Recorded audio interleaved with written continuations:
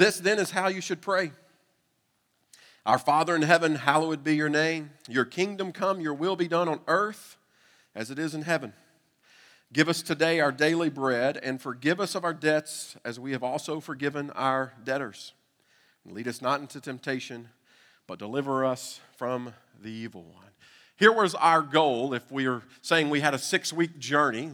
Our goal at the beginning of the journey, if you were here week 1, if you weren't, I'm going to tell you what the goal was. The goal was this, is that we get to a place where we have recognition. We begin to recognize who God is, our Father, that He's King, that He is to be hallowed, His name is to be made great. And so we wanted to increase our awareness, our recognition of who He is. And then from there, that moved us into a place where we begin to surrender based on who He is. That's where we get into your kingdom come, your will be done, that we are a participant in your kingdom. And so therefore, I can't have the kingdom without the king. And so we got to this place where we began to say, okay, I'm going to pray surrender. I'm going to pray submission. And then we moved into, we're going to pray into dependence. That God, everything, I'm going to pray like everything depends on you. Even down to our basic necessities, daily bread. But God, it's not just the big things that need your presence, your attention. But God, it's even in the small things. So every day, I'm going to hit the floor running knowing that, God, anything and everything that happens today is dependent on you. And so I'm going to lean into that. Then we kind of exit this prayer with this spirit of obedience, starting with how we forgive one another. That if we've received forgiveness, then we become distributors of forgiveness. And then we're going to step right back into one more level of obedience that I know is going to hit everybody in here today. That if you haven't already dealt with it, you'll deal with it by lunch. You'll deal with it by dinner for sure. If that's not long enough, you'll definitely have dealt with it by the time you go to bed. Growing up, especially in my college years, I was a bit of and this is really an understatement, I was a bit of a lazy student.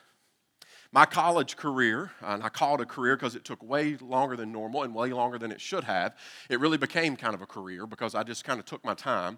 But I was a lazy student, and the thing that I kind of majored in for the first few years of college was this. I majored in good times and girls. And I'm going to tell you, I was magna cum laude at that. My friend Judd was summa. But man, we would use Monday through Thursday to get ready for Friday through Sunday. It was living for the weekend. And man, we were counting down the days, and we were talking it up in our dorm rooms and in our apartment when we moved out. But man, we were just all about having fun. Now, here's the problem with that. My grades, we'll say they weren't the best. They weren't the bottom. They weren't tanking. I was doing just enough to get by. So I spent a lot of time looking for shortcuts, quick fixes. I would procrastinate to the end. I was the king of footnotes. In fact, Lori's going to roll her eyes at this, but I'm going to tell you anyway. We took a class together. Mistake. But we took a class together, and it was like a English literature class that required some short readings, some long readings, and I already told you I'm lazy, and so reading doesn't fit in with this very well. So I would use our dinner time when we'd go out on a date. I would use it in a descriptive kind of way where I'd go, you know, this book we're reading, what do you think? So she'd go, and she would tell me all about the book. And I would go in to an essay test and like BS my way through what my wife just told me about the book. And we'd get our grades back, and she'd get an A and I'd get a B. And then I would tell her like, I didn't even read that book, but thanks for like telling me all about it on the date. And that was me. And so I would feel, I've changed, okay, so don't judge. We are a community of imperfect people. But that was really my first 3 or so years of college. I spent a lot of time looking, and I would take any advantage I could find except studying like I should. Then I had an awakening, a.k.a. I got caught. But awakening sounds better, doesn't it? It sounds more spiritual. But I had an awakening. There was a class taught by a guy named Dr. Hester. And if you don't know anything about where I went to like a little liberal arts college, and I'm using the word liberal very, very loosely.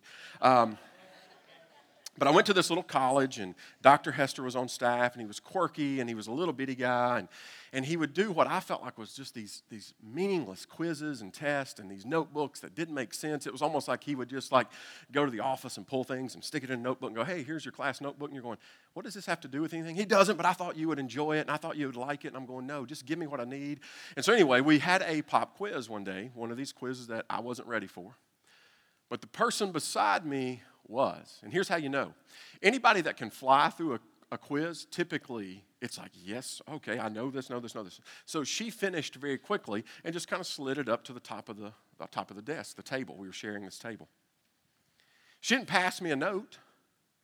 I didn't even lean. But she had used a bright blue pen, which might as well have been neon for me. So I see this kind of flashing off the page. So I kind of just cut my eyes and went to work. I'm like, here we go. So I turned it in, felt good about the morning. I'm leaving class after the lecture, and I get right, and it's like he knew, like I'm going to wait. So I get right to the door, like I'm halfway in, halfway out. Mr. Shepard, do you mind sticking around for a second? And I thought, he's going to ask me to teach class next week. So I said, sure. So everybody leaves, and he goes, you're going to get a 0 for today, right? I said, why? He said, I saw you looking. I said, no, I wasn't looking. I was just reflecting. I was meditating, looking for answers. And he goes on to say, no, I know that it's been happening for a while. I said, but it wasn't like she passed me a note. I didn't even lean. He goes, here's the problem. He said, just because a bird flies over your head doesn't mean you have to allow it to make nest in your hair. I mean, what's that got to do with the quiz? He said, you go think about it. Just because a bird flies over your head doesn't mean you got to let it take nest in your hair. And this is what Jesus says as he kind of ends this prayer. He says, and lead us not into temptation, but deliver us from the evil one. Guys, temptation is the world's oldest problem. Adam and Eve dealt with it. You remember that moment in the garden when everything became broken in an instant. Temptation has been around, and it continues to linger around. I told you everybody in here is going to deal with this, and here's why I know, because every single one of us has weaknesses. It may be your temper. And here comes that bird over the head, and you've let it roost there before, and it may be your temper. It may be that, you have this urge, this impulse to spend too much, to eat too much, to look too much or too long. I know these things because I deal with these things. There are things in my personal life where it's almost like I know that if I take one step closer that it's going to be harder to return from. And temptation begins. It's almost like in these moments I have these I know better. I have these discussions in my head that says don't even go, and I look too long. I spend too much, I eat too much, and I don't know what it is for you, but I know that there are places that you have weaknesses.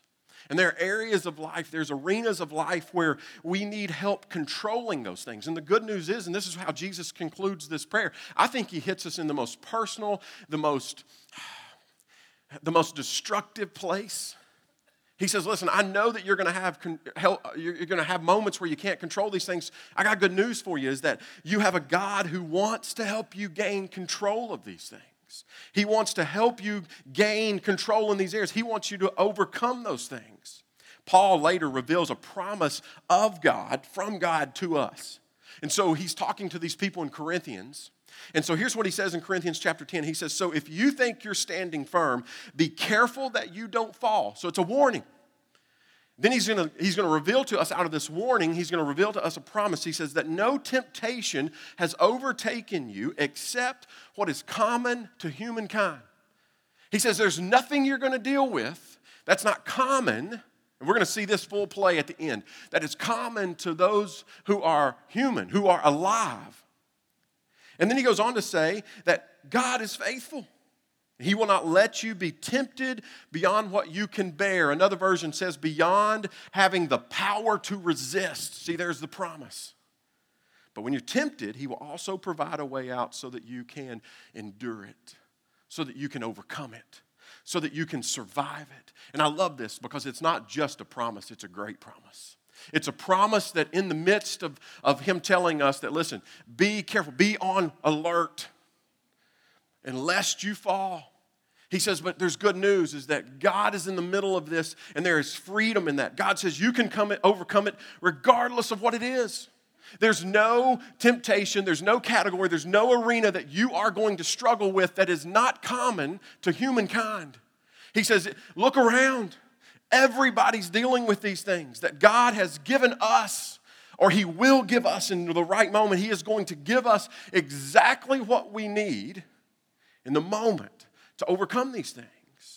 See, we don't get to say, well, I just found myself in a situation and I didn't really have a choice. No, God says you always have a choice. And it's going to require partnership. God's going to do some things and we're going to do some things. And so as we kind of draw this series to a conclusion, here's what I want you to see, is that with common temptation comes common solution. These are really common sense things that I'm going to mention to you today. They're practical things, and you can jot them down and take them with you. And when that moment creeps in this afternoon or tomorrow or whenever it might come, you're going to say, okay, I got to go through common temptation requires common solution. So here it is. First, we got to let him lead. I love the text. He says, lead us not into temptation, but deliver us from the evil one. I want you to know it's okay to ask God for help. God, I need you to take the lead. He says, lead us. See, there's a statement of request in here, but there's also a statement of submission in here. This whole deliver us is a statement of request. God, I need you to deliver me. God, I need you to protect me. I need you to rescue me. But there's also a statement of submission that, God, I need you to lead me. Lead us not. It's this moment where you say, God, you take the lead. And if you're like me, I end up where I end up because I follow the wrong leader. There's so many places that I end up because I didn't follow the right leader. It was in those moments where I read, lead us, and I think that says, lead me. Jason, you take the lead. And I end up in some places, and I'm going to tell you, I'm good at leading to bad places. Chase and Mandy and I, we got an 8-hour ride back, and I just told them. I said, guys, I have been notorious through the years. I've been really good at leading myself to bad places. And Jesus says, if you want to begin to deal with and have victory over and have overcome these moments, he says, then take a look who's leading and ask him to help. Lead us not into temptation. So overcoming temptations starts with changing who's in charge. Again, we've already laid the groundwork for this, right? Your kingdom come, your will be done. These moments of submission leading to moments of dependency, understanding who he is. Now all of a sudden we get to the place where we go, listen, I'm going to deal with a lot of stuff that is earthly and it's human and it's bad and it leads to all sorts of things. He says, make sure you know who's in charge. Follow the right leader. God's never going to lead you into a place that he's not prepared to deliver you from. Make that request. Declare him leader. I love what the psalmist says. He says, listen, it doesn't take anything long and drawn out. In Psalm 50, he says, the Lord says, call on me in the day of trouble, and I will deliver you, and you will honor me. And I love that the psalmist points out, and Jesus points out, that this can happen on the spot. This can happen in these moments, that prayer doesn't have to be a long, drawn-out thing to be effective. The psalmist says it's as easy as this: Lord, help me. I'm about to step into an arena that I know my mind is already going down that path. Lord, help me. Lord, stop me. Lord, lead me. It's that moment where you say, God, I need you to take the lead because I'm entering into some deep water, and I know if it gets any deeper, man, I'm not going to be able to swim back. And the psalmist just says, in that moment, just stop where you're at and say, listen, Lord, I'm going to call on you to help me, to lead me. I love the Bible's so real in the sense that it shows us people's bad sides. Guys, the Bible's full of men and women who not just were tempted, but many times fell to temptation. It's full of people who cried out in the midst of their moments, God, I need your help. I think of guys like David, Daniel, Peter, and Paul. I love the fact that even Jesus was tempted like I'm tempted. We see that unfold right before we even get to the prayer, that there was this moment he's out in the wilderness and Satan comes to him and begins to tempt him with things that are common to all humankind. That even in those moments, Jesus leaned into what he was going to tell us to lean into in just a few chapters away. He leaned into the Father. Lord, I need you in this moment. Lord, help me overcome in this moment. He even speaks it to Satan that you know better. Don't tempt the Lord your God. He leans into those. And I love, because here's what he's doing. He's setting us up to be the model for us. The Hebrew writer writes in Hebrews 2, he says, since he, Jesus, himself has gone through not just suffering but temptation, he is able to help us when we are tempted. See, God provides to everyone who asks. So here's what I want you to do with this first one. In that moment today, when something comes and you know what's to follow, you know that if you take one more step, you look one more moment longer, you do something, I want you to boldly, without hesitation, just stop and say, help God. You take the lead. Take the lead in this moment.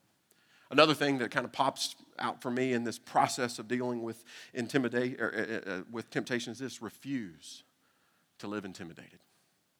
I want you to make that first step that, God, you are taking the lead. I'm going to ask you for help, but the second step is, Satan, you don't get to intimidate me today.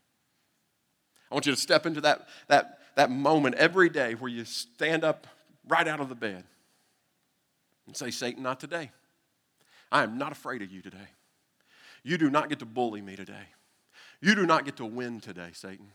I am not scared of you.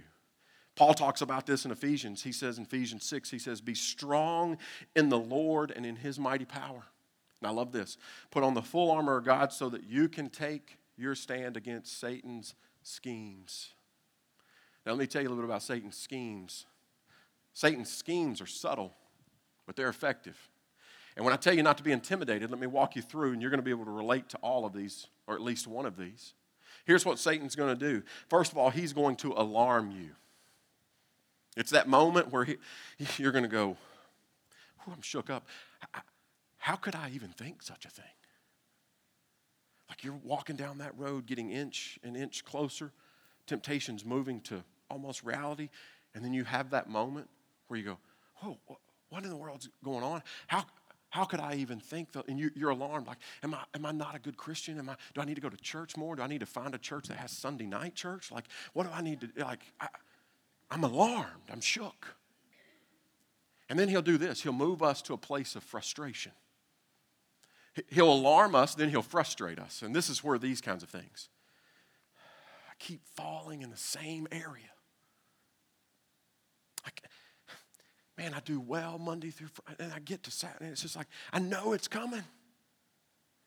God, why do I keep getting tripped up at the same area with the same stuff in the same way? I know better. And we become frustrated, and we get to this place where you know what? Maybe I shouldn't even try. Maybe I should just kind of mail it in. And then he moves a step deeper. See, he alarms us where we go, how could I even do such a thing? To frustrating us to, why do I keep falling in the same areas? And then he's just going to discourage us. I'm never going to be able to change. It's just who I am. And I want you to know that all of these things are intimidating things. They're meant to intimidate us. They're those things that Satan says, listen, I'm going to be really subtle, but I'll get them to a place where they think they can't win. We aren't good enough. You aren't strong enough. And here's what I've noticed in my own life, maybe you can relate, that sometimes even those things come in the moments that I'm trying to do the first thing. Man, I'm praying about God taking the lead in my life, and I don't know about you, but my mind will go somewhere very quickly, and I'm like, whoa, whoa, whoa, whoa, whoa, whoa. Where did that come from? Man, that's so far out of left field. I'm trying to get holy. I'm trying to do the right things. I'm trying to step into something here, God. And Satan will even use those moments where we're trying to do what it is that Jesus directs us to do, and it comes out of left field, and you go, I don't know, man, maybe I'm not even Christian. Guilt and shame begins to run through my thoughts. Can I just let you in on something, especially if you're a newer Christian? If you're a newer believer, a newer follower, if you're kind of beginning to explore, maybe it's been a short time since you've kind of given life to Jesus, let me just tell you, I'm going to let you in on a secret. It doesn't go away. In fact, I would tell you that the more you grow, the more this grows. I'm going to tell you that the closer you get to the Lord, the more Satan's going to hone in on you. your faith grows too. And your discernment's going to grow, and your courage is going to grow. And you're going to begin to realize that even though these things continue to press on me, even more than when I was a follower of Jesus, now they're even bigger. Man, they're even more tempting. They're more enticing. I'm going to tell you that God gets bigger too. That your view of God is going to expand. And you don't have to feel guilty. See, it's not being tempted. It's what you do with it that begins to make the difference. Notice the terminology Paul uses here. He says, listen, be strong in his mighty power. Put on the full armor. Take a stand. Why? Because the Christian life's a battle. And so if you think just, hey, I'm going to give my life to Jesus and all this stuff's going to go away. No, he says, no, you're going to need full armor now. You're going to need his mighty power. You're going to need to stand strong. See, all throughout text, you see that the Christian walk, it uses words like battle and fight and conquer and overcome and victory. Because it's just that. And Satan wants you to feel guilty for just being tempted, and so he's going to try to make you feel guilty even before he tempts you. He wants to intimidate you. So wake up and say, not today, Satan. And then there's moments where you're going to need to take action. I told you it's a partnership. God's going to do his thing. You're going to call out. You're going to let him take the lead, and you're going to have these moments where you can go to him and help. And then there's going to be moments where God says, okay, it's your turn to take a step. It's your turn to put this into action. Here it is. There are going to be moments where you just simply have to learn how, create habits to refocus your attention. See, you have to choose to put something different on your mind. You have to change your mind. And here's why. That holy living starts with holy thinking. Holy living starts with holy thinking. Proverbs 4, the author there says this. He says, be careful how you think because your life is shaped by your thoughts. Be careful how you think because your life is shaped by your thoughts. James gives us the flow later on. This guy named James writes a letter, and listen to what he says. He says, when tempted, no one should say, God is tempting me, for God cannot be tempted by evil, nor does he tempt anyone. Here it is. But each person is tempted when they are dragged away by their own evil desires. They are enticed. Then, after the desire has conceived, it gives birth to sin. And then sin, when it is in full-grown mode, gives way to death. Here's what James says.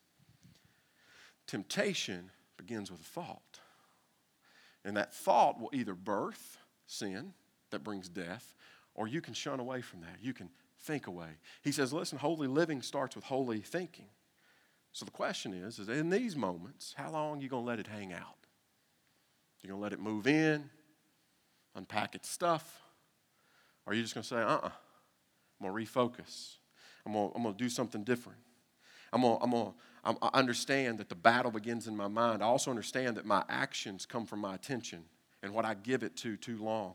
The more you think about something, the stronger it has a hold on you. James says, listen, evil starts with evil thoughts. And so here's the key. He says there are going to be moments you're just going to need to think about something else. There are going to be moments that you got to get up and change the channel.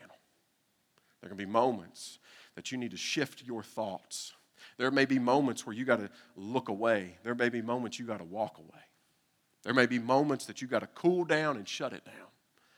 That I've got to refocus my attention. I'm not going to let it gain any more ground because here's what I know. Whatever gets your attention gets you. Whatever gets your attention gets you. So Paul says, let me encourage you with something.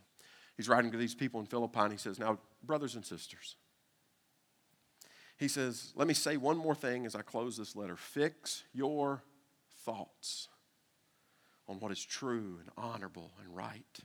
Think about things that are pure and lovely and admirable. Think about things that are excellent and worthy of praise.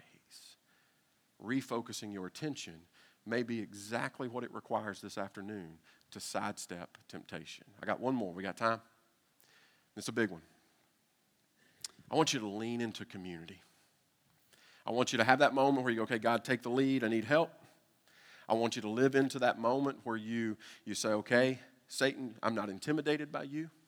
Therefore, I've got to take an action. I'm going to refocus my attention. I'm going to change the channel, change whatever it is that needs to be changed in order for me to survive, to overcome this. And then I'm going to lean into community.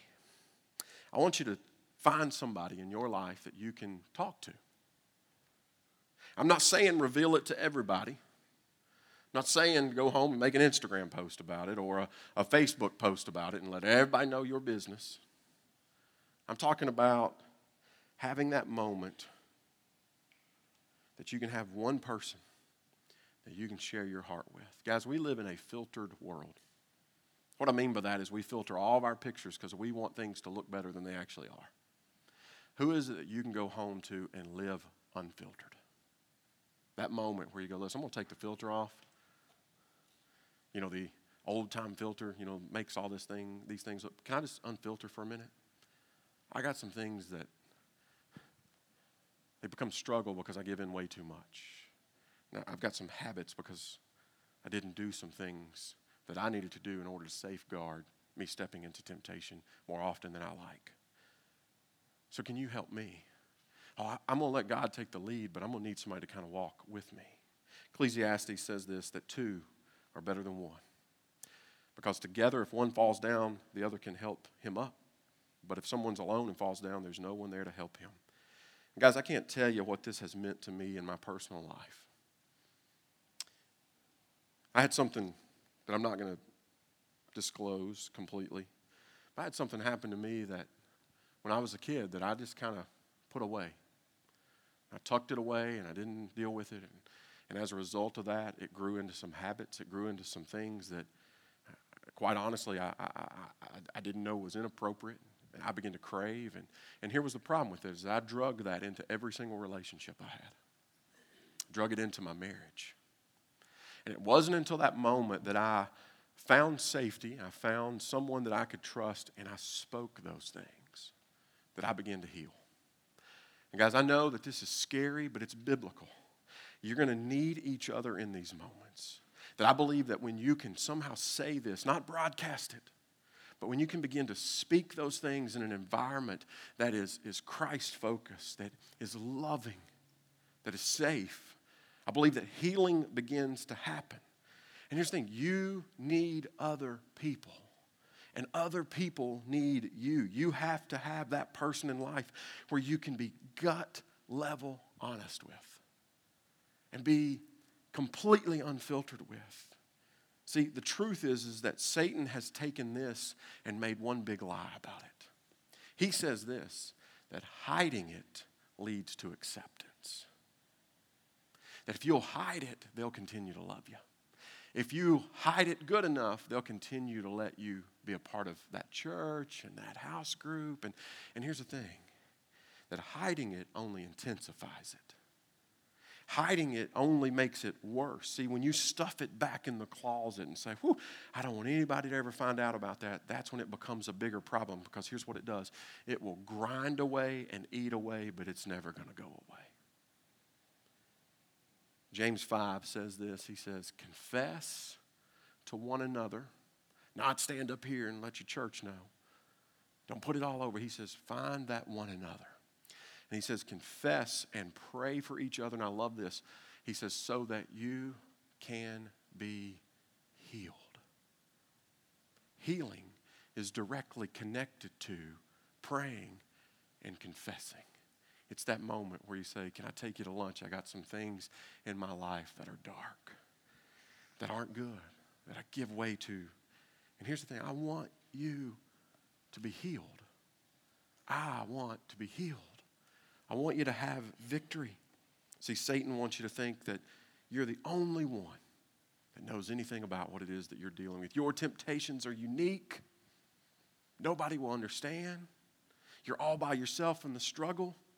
You let it out, you're going to be unlovable. And so I want you to look yourself in the mirror and say, no, I'm not alone.